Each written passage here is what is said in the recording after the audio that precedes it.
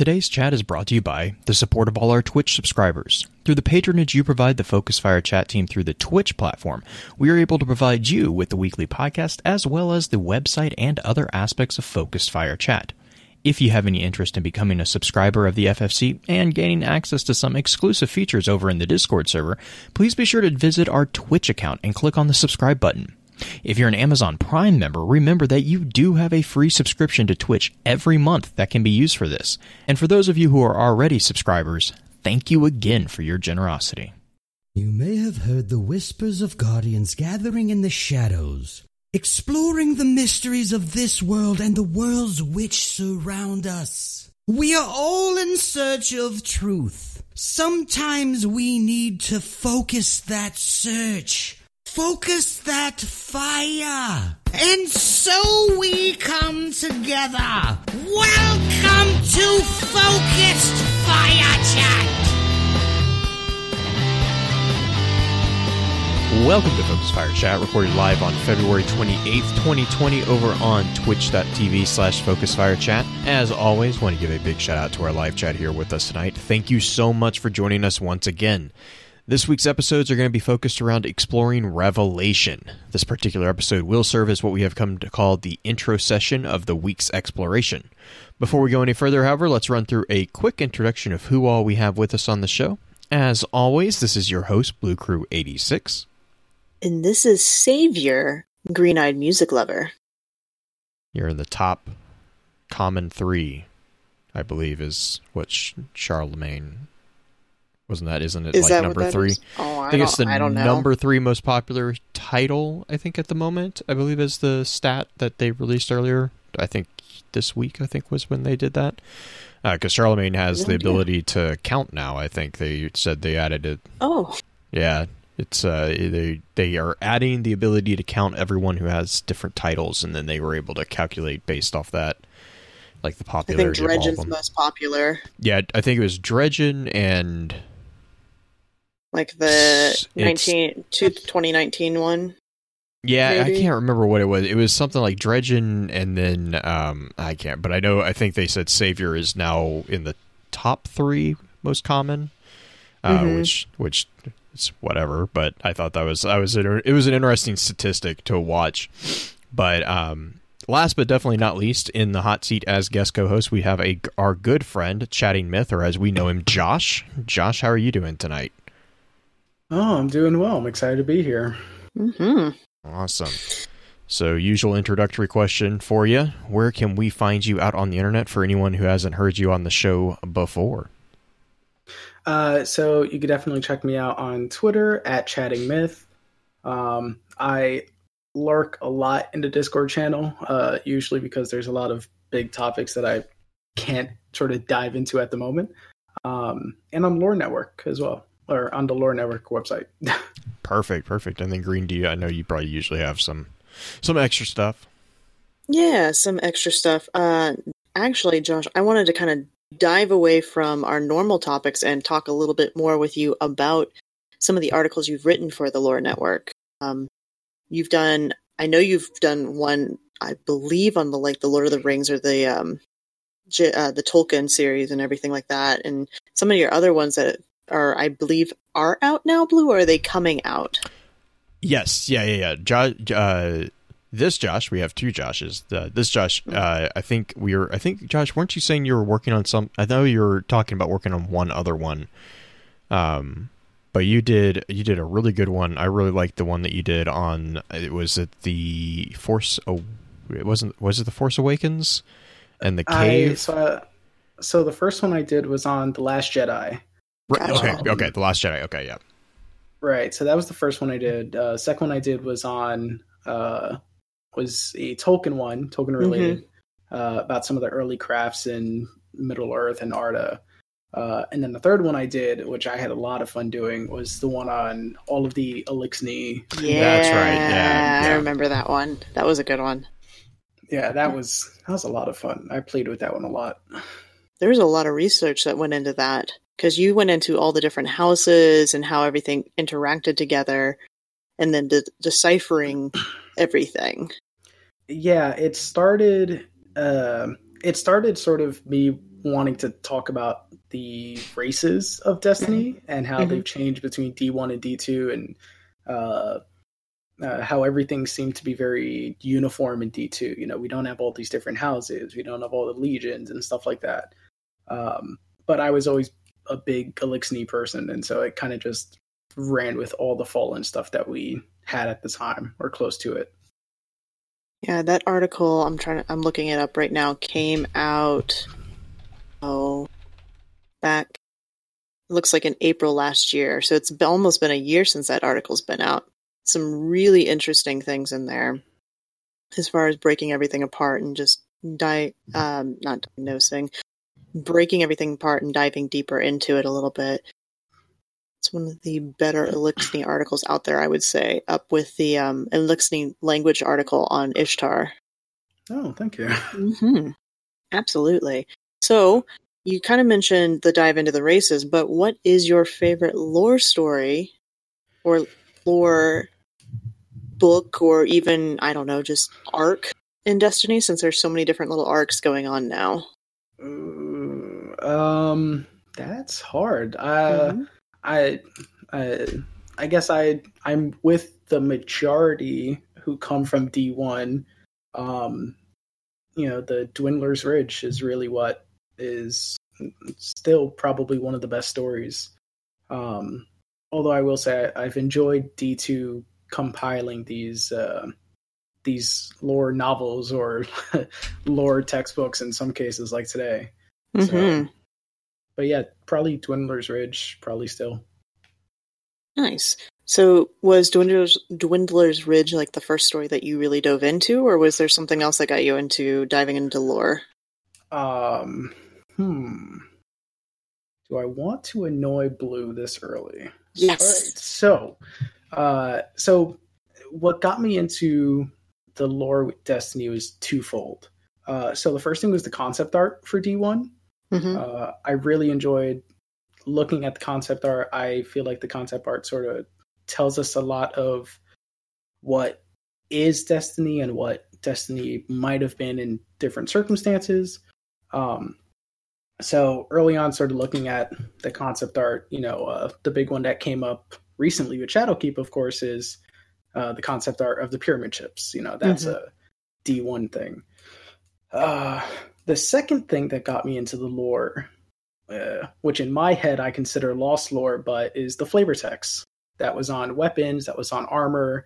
So, you know, we had all of year one D1 where the Books of Sorrow was lost lore, because it was the Thorn flavor text. We didn't know really what that was.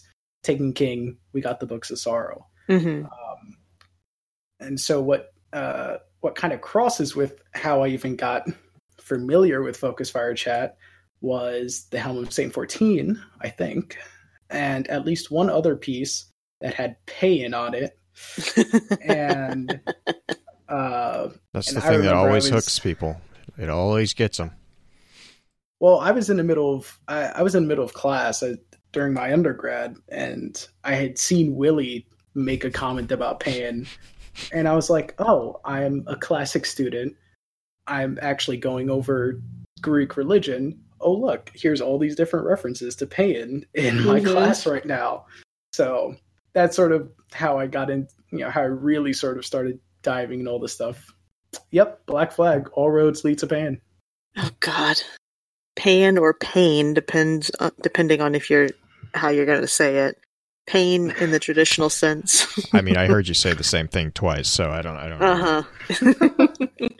Gotta love Willie. Gosh, okay, so I think I used to know the answer to this one back from D1, but I don't know if you still play the same class. What's your primary class in D2? 100% Hunter since D1 beta. Okay. Yeah, I used to be a big Arc Strider. I used to be a big Blade Dancer in D1 because I loved going invisible. And I know I was pretty good with the throwing knives too, but then Night Stalker came out, and yeah, I had Shade Step, I had No Land Beyond, I had Wormwood. I was perfectly content. I loved it. That was probably my favorite time in Crucible. Right now, I feel like Night Stalker has great utility, but the super is not as strong as it was in D1 by a long shot. Yeah, and I really like running Spectral Blades, but I feel like the last perk in the tree is kind of irrelevant. So now that Weighted Knife is in, I've been going back to Gunslinger a bit and trying to practice that. So. Oh, well, have you seen the news release today with the TWAB where they said that we're going to get sticky grenades back? I loved hitting people with those and seeing this crazy rave light going on in a cave somewhere. That's great stuff. Time for unicorns. Yep. Or if you're inappropriate, other things. I don't see anything inappropriate about narwhals. You're a good egg, Blue. Yeah, you're a good egg. Continue. Just continue. Well, I mean, we kind of asked about Lore Network. We asked about Destiny. I kind of want to ask more about you personally, because you've been on the show, I believe, twice before now, right? It's been a while since you've been on the show, but you've been on the show before. And I wanted to kind of dive into what are you currently studying? Because if you're not an undergrad, that means you're past that and doing what? So I'm currently a master's student. I'm trying to get my master's in museum studies, since that's the world that I found myself in. I really do love working in museums and being able to teach visitors and young adults. So that's sort of been my field. I'm still very much into mythology and lore exploration. That's I've been trying to start my own website, or my own blog site rather. Nice. And I've been trying to practice my writing and practically do some comparative literature. I haven't done anything for the Lore Network in a while, because I've been like separating ideas for my own blog site and for the Lore Network. But yeah, that's been me for the past year. That's awesome. Shout out your blog, and make sure to get the links for that for the show notes. Yeah. So my blog is chattymyth.com, and hopefully soon I will have something up by the end of this week or next week, Godzilla related. I'm a super Godzilla fan, so cool. Nice. All right. Well, Blue, do we have any special announcements this week? No, not for me. No, I don't. Other than yay for additional mine trips from Bungie. Yeah. We're going to get into that, I'm sure, tonight, and just going forward with the lore entries that are dropping, or the preview. Yeah, that's the one that I was talking about. Is very active today talking about it.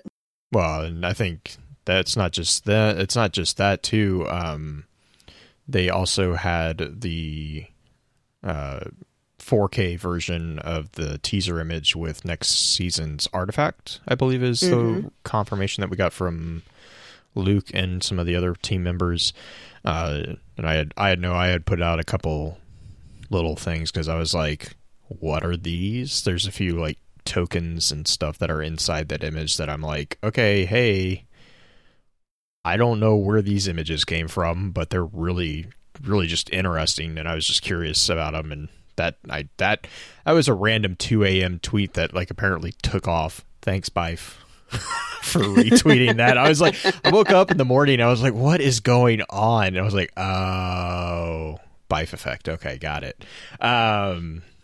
So yeah, but that was a fun conversation we had. I know I had today throughout the day was, there's like 3 tokens on the image that have different, very, very similar to what you would expect in like heraldry or heraldic arms, but they aren't crests. Like it's an interesting art choice, and so it's just like, to me it was like, I'm like, okay, these are actually really interesting. I know there was a bit of a chat about there's a goblet that was kind of hidden in there, so everyone was like, "Oh!" And it's like, yeah, I mean, I have my own kind of thoughts on it. It kind of looks like Calus's, but it also does. Yeah, it does. It's much more ornate than Calus's. And my one problem with it is that the Chalice of Opulence doesn't have any decorations on the inside of the cup, and that one is extremely ornate on the inside of the cup. So I was like, plus we actually have a really, really, man, it was, I think it was during Season of Opulence that we got it, but we got the concept art of the chalice and like how it like opens up and like all this really cool stuff of, you know, how the Leviathan is built into the stem and all, like, I mean, it was really, really cool, high definition image of the chalice. So it was like, I'm like, I don't think it, but then, you know, the sword, I think the sword they said is the actual artifact. I think everyone kind of agrees on. But that was a little bit of a fun one. And then, yeah, the lore drops, if you guys haven't read those, I think there's 2 of them at the moment. There's one that I know of. Okay. With the What Gives Me Pause with Osiris. Okay. I couldn't, because I know wasn't there another one that was released earlier, or was that just for the Scion, Super Saiyan Scions that was for this season. That wasn't for next season. All right. They all kind of start blending together after a while. But yeah, the one that hit today was it made the Grumpier Old Men movie much more confusing. I'm just gonna say that. It's not. I mean, did it really make Grumpier? I've only gotten a chance to read through it once on like a really high level of it, and I was like, I don't even know. There's a lot of yelling. The grumpy old guy is yelling at a big mouth in the I'm like, I don't even have. I love how chat's like, no, Grumpy Old Man movie is nice and simple. You leave him alone. Yeah, this one is I mean, there's a lot to dig into. Not only is the location of where Osiris heads to interesting, I actually cornered Ziona in chat and made her help with some of the terminology and how the physics of it is not correct, but at least we get an idea of where they're intending for it to go. It's interesting. I might have you relay that to us, because I was definitely this week is definitely going to be connected to last week. So we'll kind of mention that in the housekeeping notes here in a second, and then definitely, you know, this particular first episode we won't probably get into too much. We might do like the web lore and like overarching entries. Because the advanced session, I know I have quite a bit on, especially the mental component that is built into the entries. It's very interesting. Talking about some of there's a couple of mentions of a term called neurochemical cascades that have very interesting ramifications if they're going to double down on that particular piece. So, but yeah, let's run through a couple of just housekeeping notes real quick. Then we'll get right into the intro session. Last episode, we discussed the lore book Last Days on Kraken Mare with Worthy D. If you're enjoying the show, please be sure to let us know by giving us a shout over on Twitter, leaving a comment on Podbean, or sending us a quick email at focusfirechat@gmail.com. Reviews or comments on where we can improve are always welcome. They let us know what we can do better to create a more enjoyable experience for everyone. To all who have sent feedback or left us a review, thank you. As many of you are aware, Focus Fire Chat is a community in which we offer the chance to dive into lore from within various titles and mediums, with a special focus on the Destiny universe. Every Friday at about 10 p.m. Central, the podcast team gets together to stream a summary of the chosen topic for that week. The hope for this is to help encourage dives into aspects of game lore within both our Discord server and within the other communities we share the digital world with. If you're a fan of lore in all its various forms, be sure to also check out thelorenetwork.com, a central hub for content that covers a wide variety of different titles and mediums. Our full show notes for each week's topic will be posted here, so for the additional information or guest details, be sure to check the site out. Our next topic is going to be an exploration into the process of world building. That being said, however, we still want to hear your thoughts about this week's topic. Be sure to weigh in over on our Discord, and don't be shy in tagging any of the team in on the conversation. We can't wait to read what your thoughts are. But for now, let's get back to the show. So, Green, where would you feel best we should start? Well, this book is scary. It's not related to the biblical revelation, which is good, but it's also scary like the biblical revelation. So, no worries about seeing any sort of apocalyptic horsemen or anything like that. There's not going to be any of that in this. But I think if we start on the moon with what is going on, basic going on, essentially we have a team, the K1 team, who was designated to research this area. And specifically this, do they ever call it out as the artifact or the anomaly? So there, there is a call out, and I can't remember if it's in this book or in another book. There is a call out that they don't refer to it as anomaly because of the superstition that space or that article. Yeah, I can't remember but they don't refer they don't tend to refer to it as the anomaly because of a superstition based around that term for astronauts. I think that's what they said, astronaut. But yeah, it is. I refer to it kind of interchangeably as anomaly or artifact or article. I don't call it the art. I think they might refer to it as the article. I refer to it as the anomaly or the artifact, to be perfectly honest. I think it's really interesting because this group appears to be organized by Clovis Bray on the moon, but not necessarily Clovis Bray people there.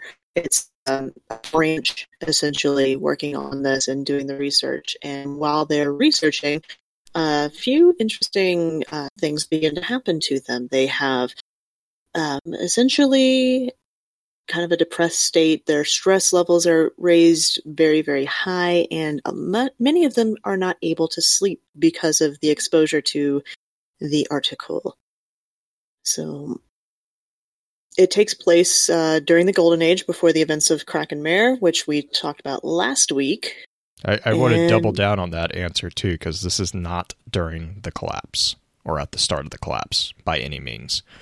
And I've seen a lot of times when people mention K1, they're like, oh, yeah, well, this is happening during the collapse, or this is the start of the collapse. No, not at all. If anything, the events in the book actually take place over a period of at least 3 years. It is an extended time, so there's that. But it also takes place theoretically, it could take place before New Pacific, sorry. And that goes back into the conversation that we had about the fact that it is connected to New Pacific through the Pell family. So we'll kind of get into that when we talk about like the breakdown of the individual characters that we see. The Pells actually do show up here, and just the same as with Kraken Mare, they are actually pretty minor characters. There's a bit of a call out for David Pell in one of the entries for his discovery or his revelation, if you want to kind of play on that word, which is interesting. But the end thing is that this definitely is not during the collapse at all. I would argue that it's actually before the events of Kraken Mare. And yeah, the books, the reason that I say that it takes place over 3 years is we actually get timestamps in the book. The book on the lore book, the collector's edition also refers to events here. If you have not had a chance to read that, I would highly recommend it. It does a lot to speak to the flavor, especially from the perspective of, I think it's the, Kian, I think Xian. I cannot. Quan is the commander. So it's the Quan is the woman who writes the book that is in the collector's edition. That is her journal. So it does a very, very good job of giving a bit of perspective there. But the book itself, the lore book, takes place over a period of time spanning around 3 years and 69 days. We'll get into that because there could be room for a bit of squeezing back and forth on that based off some of the events in the books. But yeah. Yeah. So I think as far as like a really basic thing, this book is the dive into the exploration of this site, and it is a operation that takes place as in correlation with Clovis Bray, and the aerospace of China. So if you remember on the moon, or if you go to the moon now, you see all the iconography that China had the main base on the moon and everything. So you see that site take place there. And as they're doing this research, you see more and more disturbing aspects. We follow the line of a woman specifically a little bit later in the book. There are 20 cards. And the first couple of cards are just like setting up everything. And then we get to the part mouse where you see Dr. Janet Green writing these letters to her daughter, essentially. And we kind of get a dive into her exposure to it and how everything's affecting her. And then we get a lot of communications between Commander Jane. I'm terrible with Asian names, so I'm sorry if I mispronounce these. I can't remember if it's Keen or Quan. I just refer to her as Quan because that's her first name. So Commander Quan. And then Dr. Luli is the other one that it makes a lot of it. Moments that come out, and we get a surprise visit from Alton Bray, which is an interesting card in the Visitor, which that brings a whole new light to what goes on with him and kind of the head of the Brays. Is he the head of the Bray, or is he one of the brothers? Alton is one of the sons, brothers. We don't really know. Because we don't really know how far along. Well, at this point, it would be on the uprise of Clovis Bray again. We had mentioned that in Crocomar. But Alton was, I'm trying to remember off the top of my head, Alton was, I believe, the brother figure to Elsie, or not Elsie, to Anna. Which we don't, we never get called out explicitly, like the relationship between them, but I'm pretty sure that Alton and Anna were siblings, and then because Clovis Bray himself and Clovis Bray Jr. were the leads of it. Okay, so that I think is the easiest breakdown I can give without reading into too much, unless you want me to go through like the who's who and the what's what and the where's where. Yeah, I would just say, the big thing you kind of touched on it is, operational command is definitely designated to Commander Quan.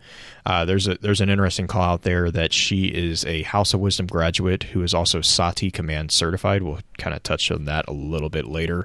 Her staff basically of the K1 complex included multiple doctors, staff researchers, technicians, officers, and the dedicated AI submine Firewall. So we do have a submine of Rasputin present. It is actually the reason we have the records that we do in Revelation. These are all records given to Rasputin by Firewall. Commander Quan actually reports directly to the Aerospace of China Board of Directors. Specifically, we see that in the entry where she gives a report to President Yang Lin and General Han Wanwei. But there is a communication between Aero China and their board to the Clovis Bray management, but it was only by direct orders. She actually is under the employ of Aerospace of China, or Aero China. She is not an employee of Clovis Bray. Clovis Bray was basically contracted, if you will, to build the complex and the various equipments and to provide the maintenance support and all that. And then also like firewall is present there. And, we kind of already talked about that. So, and then you kind of talked about the definition of it. The reason why I say that is that we found out from the collector's edition, you also get a manual for the anomaly, which is a map on D1, but inside that manual, it's called out that, the location is, quote, a joint, undeclared, unincorporated, sequestered, nonprofit venture between Clovis Bray, Exoscience Agglomerated, and Aerospace of China, end quote. So it was actually a secretive directive that was set to explore the Oceans of Storm region of the moon. And basically a few days into the initial exploration is when we discovered an anomalous object, which is referred to later throughout the book as the artifact or the article, which would quickly prove to be a catalyst not just between Aero China and Clovis Bray, but within K1 itself. So this was a project that was taking place on the moon in conjunction and kind of in tandem with the First Light project. They actually coordinated a lot with the First Light at first, but then because of various reasons, they actually cut themselves off, which is actually kind of tying back into what Green was talking about with Alton Bray's visit. As far as like the location, this is actually kind of a really cool tie-in. So the predominant location is the Ocean of Storms on Earth's moon. We actually get coordinates of the anomaly location, which was really cool. It's, I think, 10 degrees south, 22 degrees west, and it's referred to throughout the entries as waypoint 0. The K1 complex itself is actually accessible to us in game. We actually see this in the form of the lost sectors. There are 4 lost sectors that we get through. There's K1 logistics inside Archer's Line. The logistics are the place where the project supply warehouse, infirmary, and brig are located. There is the lost sector of K1 Communion in the Anchor of Light, and the Communion holds the areas that served as the data facility, the command center, and the transceiver reception. And then crew quarters, which was in the Hellmouth segment of the moon. The Hellmouth crew quarters was basically, as it says, project housing. And then the K1 Revelation, which is Sorrow's Harbor, and the Revelation was really actually the dig site and the research outpost. So that was Revelations. Revelations was, my understanding, is the location of Waypoint 0 itself. And so whenever we talk about those different areas, or if we call those out, that's kind of the connection. I have that on the mind map as well. Let's see, what else did I have? And so basically, Green did I really like what the only couple things I wanted to add as to the why. We had the when and now the why.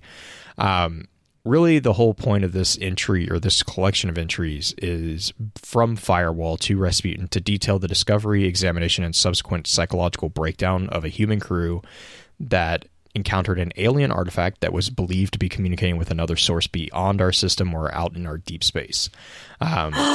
Maybe like something that was going on Titan. Yes. This is important. Spoiler. Yeah. Or not so much. Like last week's spoiler. Last week's spoiler. So this is where the strong connection to Kraken Mare and actually the web lore that dropped today is actually prevalent. This whole thing is important because it seems to serve as a catalyst, or at least one of the catalysts, for the aggressive reaction that was performed upon Kraken Mare by Rasputin and Soul Section. So outside the game, and this is where I kind of like it, is outside the game, this book also ties into information pertaining to Clovis Bray's involvement with alien artifacts. Specifically, we get confirmation on the timing and nature of the interaction with the Vex. This gives flavor to the discovery of the anomaly or the artifact that Dr. Shanice Pell is examining on Kraken Mare, as well as potentially the reason behind her obsession in the form of David and or Halesha Pell, who dies in the K1 complex. So there's a lot of tendrils here that are connected to other things that are starting to solidify into a really interesting interconnectedness on the story for this particular time period, and also kind of theme that we're seeing kind of resurge in game right now as well. but again, these are recordings from Firewall, and these have been sent to Rasputin for recording and analysis. And so when we hear in Kraken Mar when Rasputin kind of has that moment of like, no, you are not leaving this planet with that data. This is the series of events that I would kind of argue seem to inspire that need to quarantine that data into a single moon, because we have records here within this week's topic. We're going to talk about what exactly that data does to human, and it's not good, and it's not there is no room once you're exposed to the data. What we see with the K1 team is that it is 100% infective. Like there is no one who is exposed to the artifact that walks away unscathed. So, just keep that in mind. It's an interesting kind of, I almost see it as kind of like a not really Resident Evil-esque, but like that type of horror-ish mini movie, if you will, because it's basically everyone is doomed from the very beginning as soon as they get exposed to the artifact. And that's actually something that they talk about in, I think it's Noetic Effects, I believe, is where one of the primary psychiatrists is like, yeah, so we exposed, like we have the group that's doing this, and then we exposed the group that wasn't doing it, and they all, like without fail, showed the signs of what they refer to as neurochemical cascades, which we'll get into probably more in the advanced session, because there's the effects that they list. It's interesting. They call out 2 neurochemicals specifically, but the effects that they list actually don't have anything to do with those neurochemicals. So I'm curious about your guys' thought about that. And that could be just me overthinking it, because that's actually one of the things that I studied. So when you say they call out serotonin and cortisol, they're those very specific stress chemicals. Kind of, yeah. I mean, they do significantly more, and there's serotonin's a bit of a weird neurochemical that gets attributed to things that it doesn't actually do. So I'm just curious about your guys' thoughts on that, actually, but we'll get into that definitely. But yeah, so I don't know. Do we want to jump into the actual people that are involved here? We can. Let's, Josh, do you want to start with the very first person that is mentioned in the book in moon mining? I guess we don't necessarily have names in there. They're scrubbed. Oh, the 2 miners themselves? Mm-hmm. Yeah, I mean, they're sort of the archetypal, one of them, they're sort of like the comic duo, but, they're doing their job. They have no idea what it is. They're realizing that whatever it is that they are messing with is well beyond what they should be. At least one of them is definitely sort of like, let's just do the job. This is what we have to do. Right. And then we get into... go ahead. No, I was going to say that I appreciate the Neil Armstrong and and the Buzz Aldrin jokes that go on. Mm-hmm. That, and then we get into Discovery with Dr. Tanis Lee, and we get the first mentions of Commander... I'm Kwong. still going to... Kwong, Mm-hmm. and Captain Hu, or How. Mm-hmm. Those 2 are in Discovery. Any analysis on these 3 characters that we have, because they show up a few different times? So Kwong is a major character. Mm-hmm. Hu Yi. This is funny. I'm like, who? You. Sorry. Hu is actually she. I can't remember if we get the gender for Captain Hu. I want to say it's a male. Kwong is a female.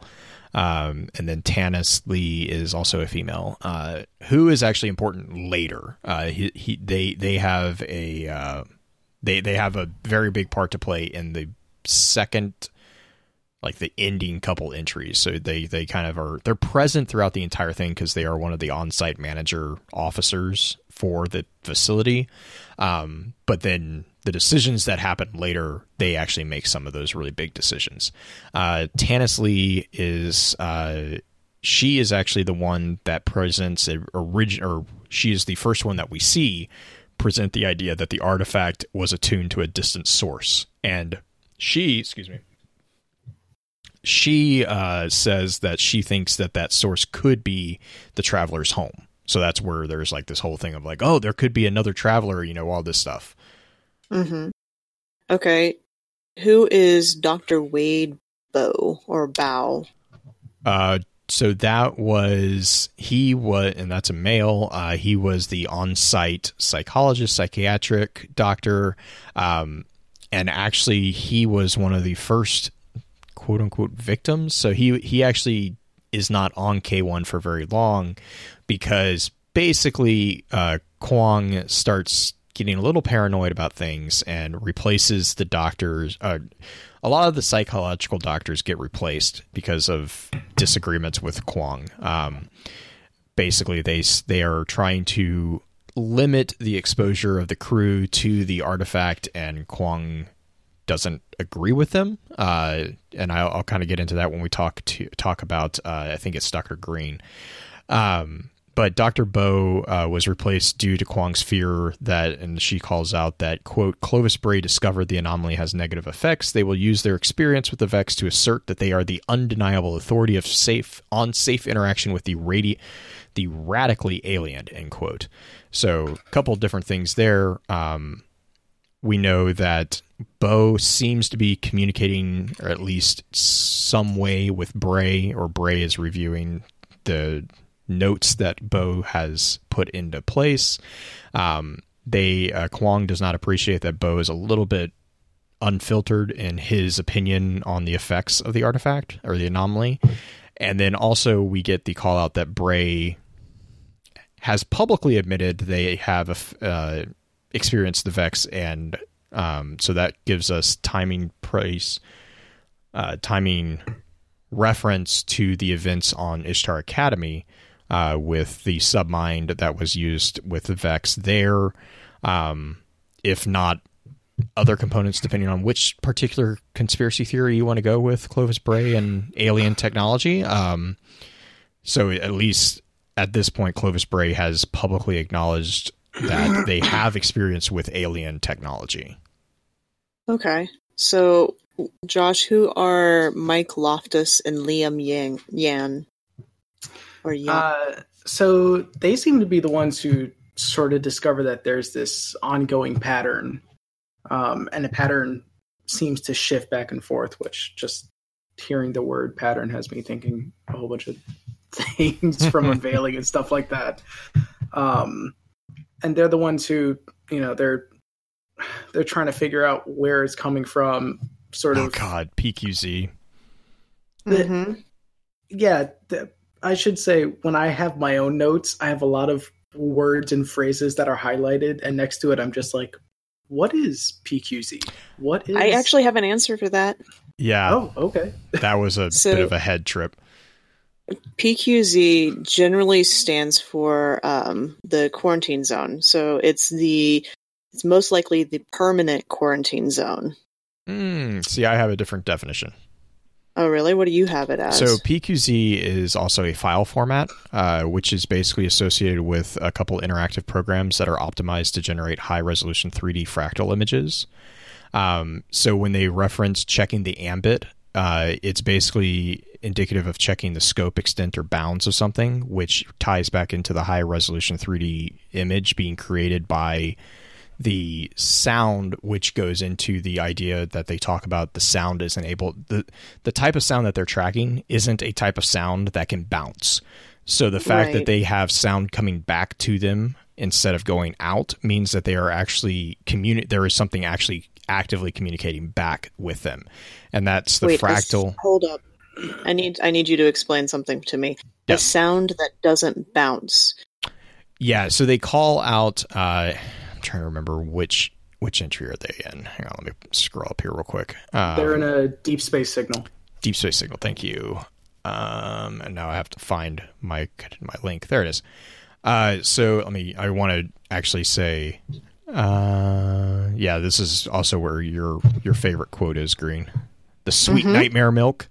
That got a lot of hits on Twitter. Oh my gosh, that was so funny.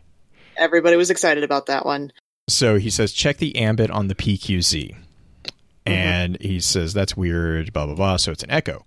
Well, the pattern repeats, first from here and then from out there. So you think it's bouncing the signal off something outside the system. You're crazy. I'm not. Also, this kind of signal doesn't bounce. What can it hit between phasic realities? Nothing. So basically, the signal that they're tracking on a PQZ is not a signal that commonly would bounce. Right, but the PQZ is a location, is what it sounds like. See, I saw it as a device, a tool, because when you talk about the ambit on the PQZ, it's the amplifier, the actual receiving of the data from the signal. I didn't read that as I mean, I can now that you say that, I can also see that. I still don't like PQZ as a location, because why would you have an ambit on that? Doesn't make any sense to me. If you have a receptor on a PQZ, like the reason why I went down the file format is because that is actually a component that is used for that purpose. It tracks the different amplifier levels and levels of audio and generates a 3D image based off that. So, when you see the black heart of the garden, or the black garden, how it has actually a lot of people see this. If you ever watch music videos on YouTube, a lot of times they'll have like that orb that pulses with the sound. It's like a waveform, but it's a sphere waveform. That's what a PQZ creates.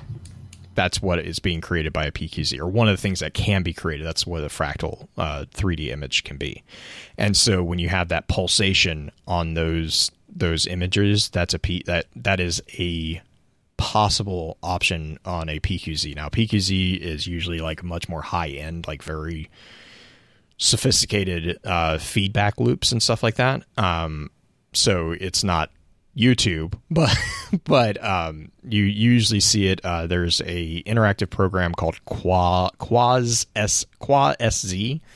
and that is a program that generates extremely high resolution 3D fractal images based off the input of different ambits for the scope, extent, and bounds of something. Okay.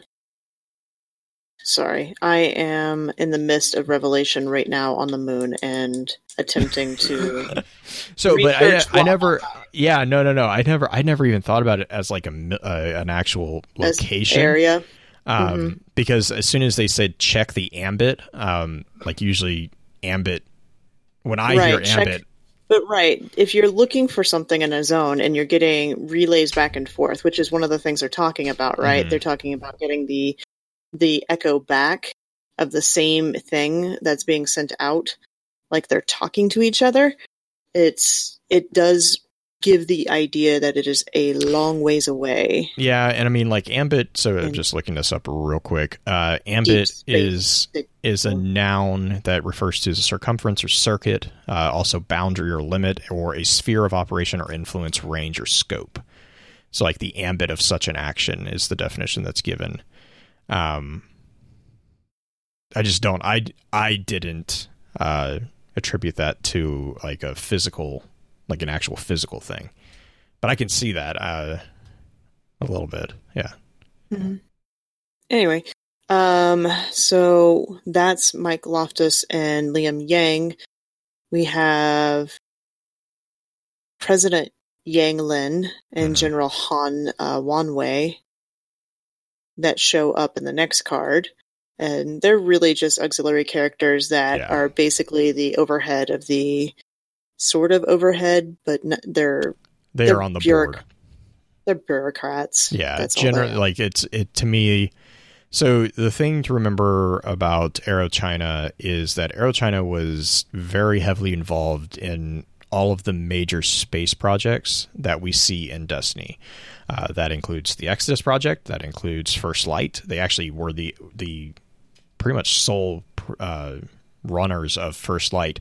Exodus project was a little bit more of a collaboration. I get the feeling, but you know, they are the primary driving force behind a lot of the stuff. Anything that was doing stuff off Earth or involving the travel between planets kind of seems like it went through Aero China, at least as far as we know. So they're a very large corporation, and the president is obviously the company's president, and then you have the general, which kind of, you know, they're both on the board. So if you attribute the common today's board of directors, that doesn't mean that they're actually employees of it. They can be referred to if they're shareholders or whatnot, but a general would make sense as well, because that would be a cross connection to the different military units, if you will. Okay, the next card, Mouse. Josh, who is Dr. Janet Green? So, if I'm correct, Janet Green's one of the psychiatrists, or one of the psychiatric doctors. She was kind of brought on to do stuff. She's the one who ends up checking out the commander after the commander has their episode. Although I feel like she has a very subtle dissent with the artifact. Did you catch that too? Between Mouse and Boxing Day. Oh my and Boxing Day, I highlighted, you know, again, we'll get into it later, but there are parts of Boxing Day where I'm like, Yep. This is scary. Well, and if she's having, and she's the one that shows that dissent, and if you apply that same dissent to the commander, it's like, oh, okay, this makes sense why you're being this way if you're having a similar reaction. Yeah, and I think the one with Janet Green is very sort of like, if you can read it one way and you'll just be like, oh, that's odd phrasing. Yeah. Yeah. God. But yeah, she's the one who ends up checking out the commander at first, when the commander first has her first image with the figure, as it's called. Actually, you know what? Now that I'm reading this, she might be along the lines of what David was in Kraken Mare, because she says, in Mouse, she says that they found something up here on the moon. It's well, no one really knows what it is, but it's talking to something way out there. It might be talking to another traveler, and that's what I'm here to help figure out. They need Mama to help them crack the code. So David was the morality. He was an ethicist, yeah. Yeah. But his thing was boiling down morality to be able to communicate to alien life about humanity. That's true. I'm like, maybe, I don't know. It almost rationalizes her reaction in Boxing Day. Right, yeah. It still scares the hell out of me. But oh my gosh, yeah. Her dissent, it was something that, like, I read it a couple times and I'm like, wait a second, this is really creepy. But yeah, we'll get into that definitely. We mentioned in The Visitor that Alton Bray, already kind of mentioned him earlier, that Alton Bray is the brother or proposed brother of Elsie and Anna Bray, and part of the Bray family empire, I guess I would call it. Yeah, then you get Boxing Day again. David Pell is mentioned in Waking Dreams. Blue, I know you want to talk about this one. So this is a really interesting one. So the entire Waking Dream is a conversation between Luli Henson, Dr. Luli Henson, who kind of replaced Dr. Bow, David Pell, who is he's not called out as being a doctor, so he's kind of like a specialist or a researcher, and then Commander Kwong. And the entire thing, I'm like, the threat detected is just getting worse and worse at the point. This is about a year and 2 months into the project, and David has basically been called out for spending too much time with the transceiver. So this is well into it. And he's accusing Dr. Luli of, like, he's basically having a paranoid slight break. He's accusing her of trying to stick a needle in him and all this. And the commander is like, hey, okay, let's calm down. Everyone calm down.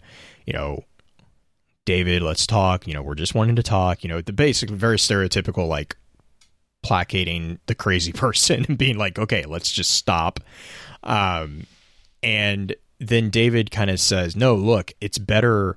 He says, I don't sleep anymore, which, red flag there. I dream when I'm awake now.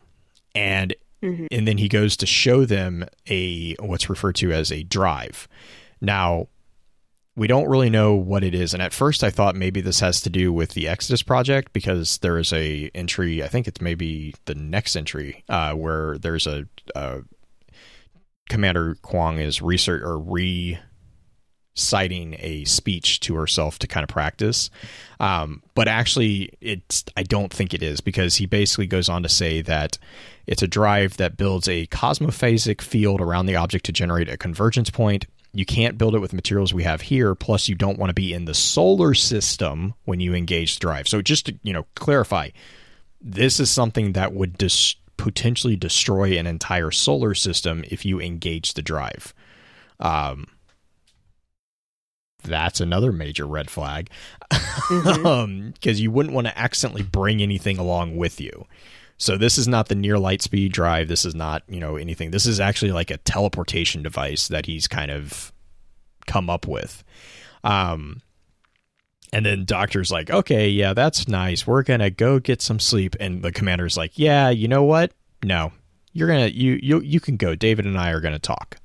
And that's where the entry ends. So David actually, this is the only entry in which I think David's specifically called out, but he actually does invent this like super powerful teleportation device that we don't really know where it goes.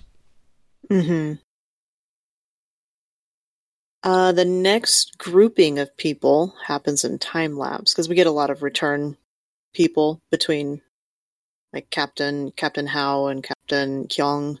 Yeah, there's a lot of technicians called out. Right. So we have Ivan Runsky, Giorgio Vital, Lin Choi, Rav Rahul, June Han, and Ibira Win, which June shows up in a few places. Isn't that surprising? Ocean of Storms, too, which is a call out back to this kind of place. And there's another place that June shows up. I know. We're going to talk about that place with Owl Sector. So my only thing there with June is we have confirmation within Ocean of Storms 2 that June dies. So if June is involved with the Owl Sector records, it would have taken place prior to K1. Which I don't. I think they're two separate people, to be honest. I think they just share a name, which is annoying, but it's not impossible. There's people who share this name of you out in the world today. It's just funny because like I remember when June popped up in Revelation, I was like, wait a second, like no, you shouldn't be here. But yes, yeah, we get confirmation that June dies, and then Luli dies in Ghost Fragment Ocean of Storms 2.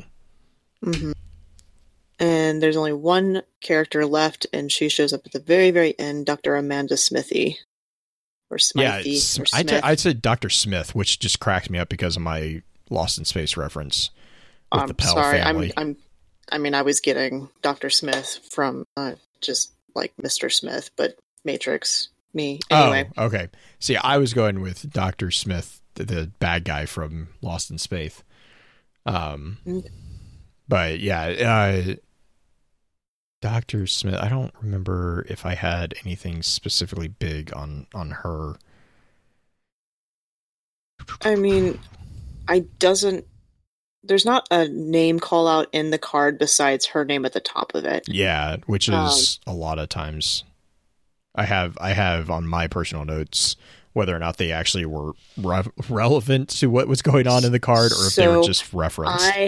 I have a really creepy theory about these three, because and I know we're going to probably talk about it in the second one, but there's 3 nightmares that show up outside of Firewall every time you go into Revelation, when you go to Firewall to collect the data. Mm-hmm. I think it's these 3. June, Luli, and Smith? No, Giorgio, Dr. Amanda Smith, and Rav, because they're screaming, "Firewall, Firewall, let us in."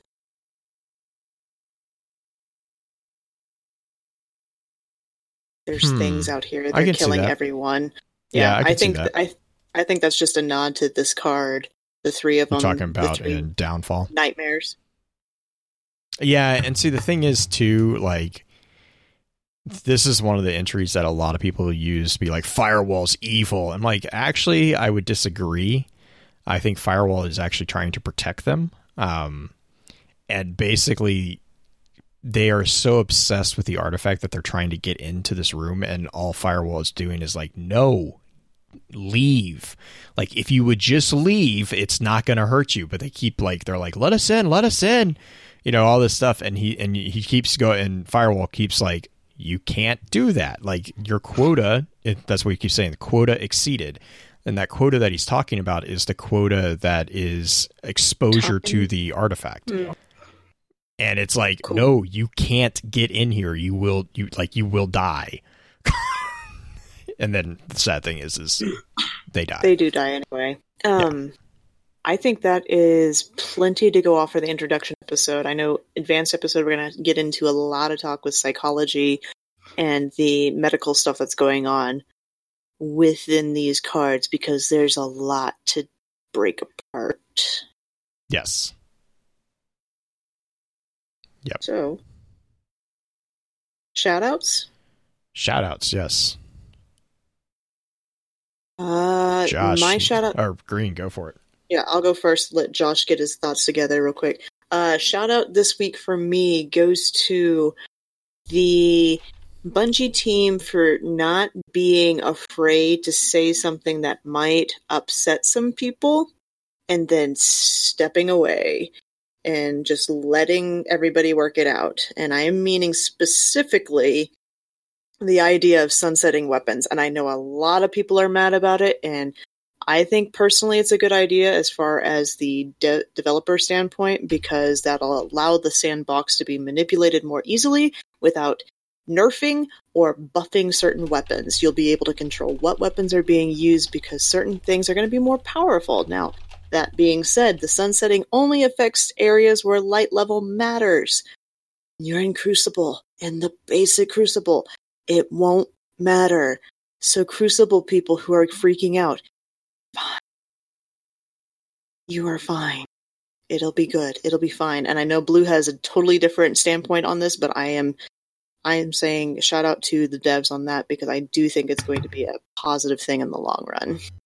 Yeah, I mean, I'm just the type of person that, like, I have my loadout that I haven't changed since I started playing the game, really, and it's just me. That's just my play style. As far as like the strong emotions of like the, you know, don't touch my, I'm like, I'll be clear, it's not going to change the way I play. So like, you'll find a new scout rifle. Yeah, I'll probably find a new scout rifle. I mean, I finally got around to getting Wish Ender, and that's pretty much what I switched Nameless Midnight to at last. But I mean, Patron of Lost is really good. Just saying. I don't know what that is. That's one of the guns from this season. Oh, okay. I think the only one from this season that I've had a lot of fun with is the little grenade fire launcher. Martyr's Retribution. Yeah, that one. That one's a lot of fun. But that's just because I like it using as a panic gun in PvE. Mm-hmm. It's like, there's a lot of people here. There's not a lot of people here. Josh, do you have any shout-outs? Well, yeah, first shout out to you guys for bringing me back on. You know, it's been a while, so I'm happy to be here. And I guess, unfortunately, on a more somber note, shout out to my family. We had unfortunate news this week, and we are, pushing through and doing better for it. So, well, condolences for that. Yeah, we are. I mean, we kind of have had a little bit of a heads up, both Blue and I, and I'm just going to reiterate what we said in that thread, that if you ever need to talk or ever need anything from us, you have both Blue and I behind you, and I'm sure a lot of the Focus Fire family as well. Yes, and thank you for that, believe me. So I'm sort of happy to be here, happy to have the distraction, but also happy to have the fun of talking with you both tonight.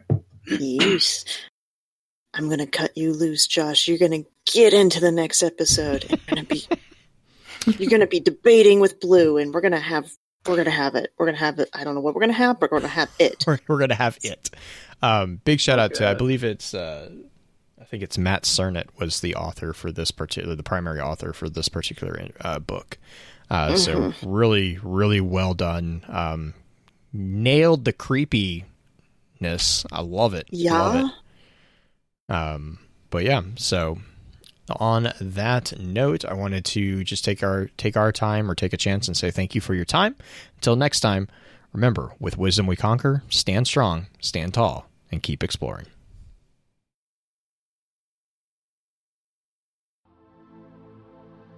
With that, we'll begin to wrap the chat up. Thank you again to those over on Twitch for coming to spend your evening with us. If you'd like to join us for the live streaming of the episodes, please be sure to give us a follow over on twitch.tv/FocusedFireChat. Links to all our episode archives can be found at www.thelorenetwork.com. Please be sure to email us at FocusFireChat@gmail.com with any comments and or questions for the team concerning the podcast, and let us know how we're doing by giving us some feedback and a rating over on iTunes as well. So until next time, focus your fire and may your light shine bright.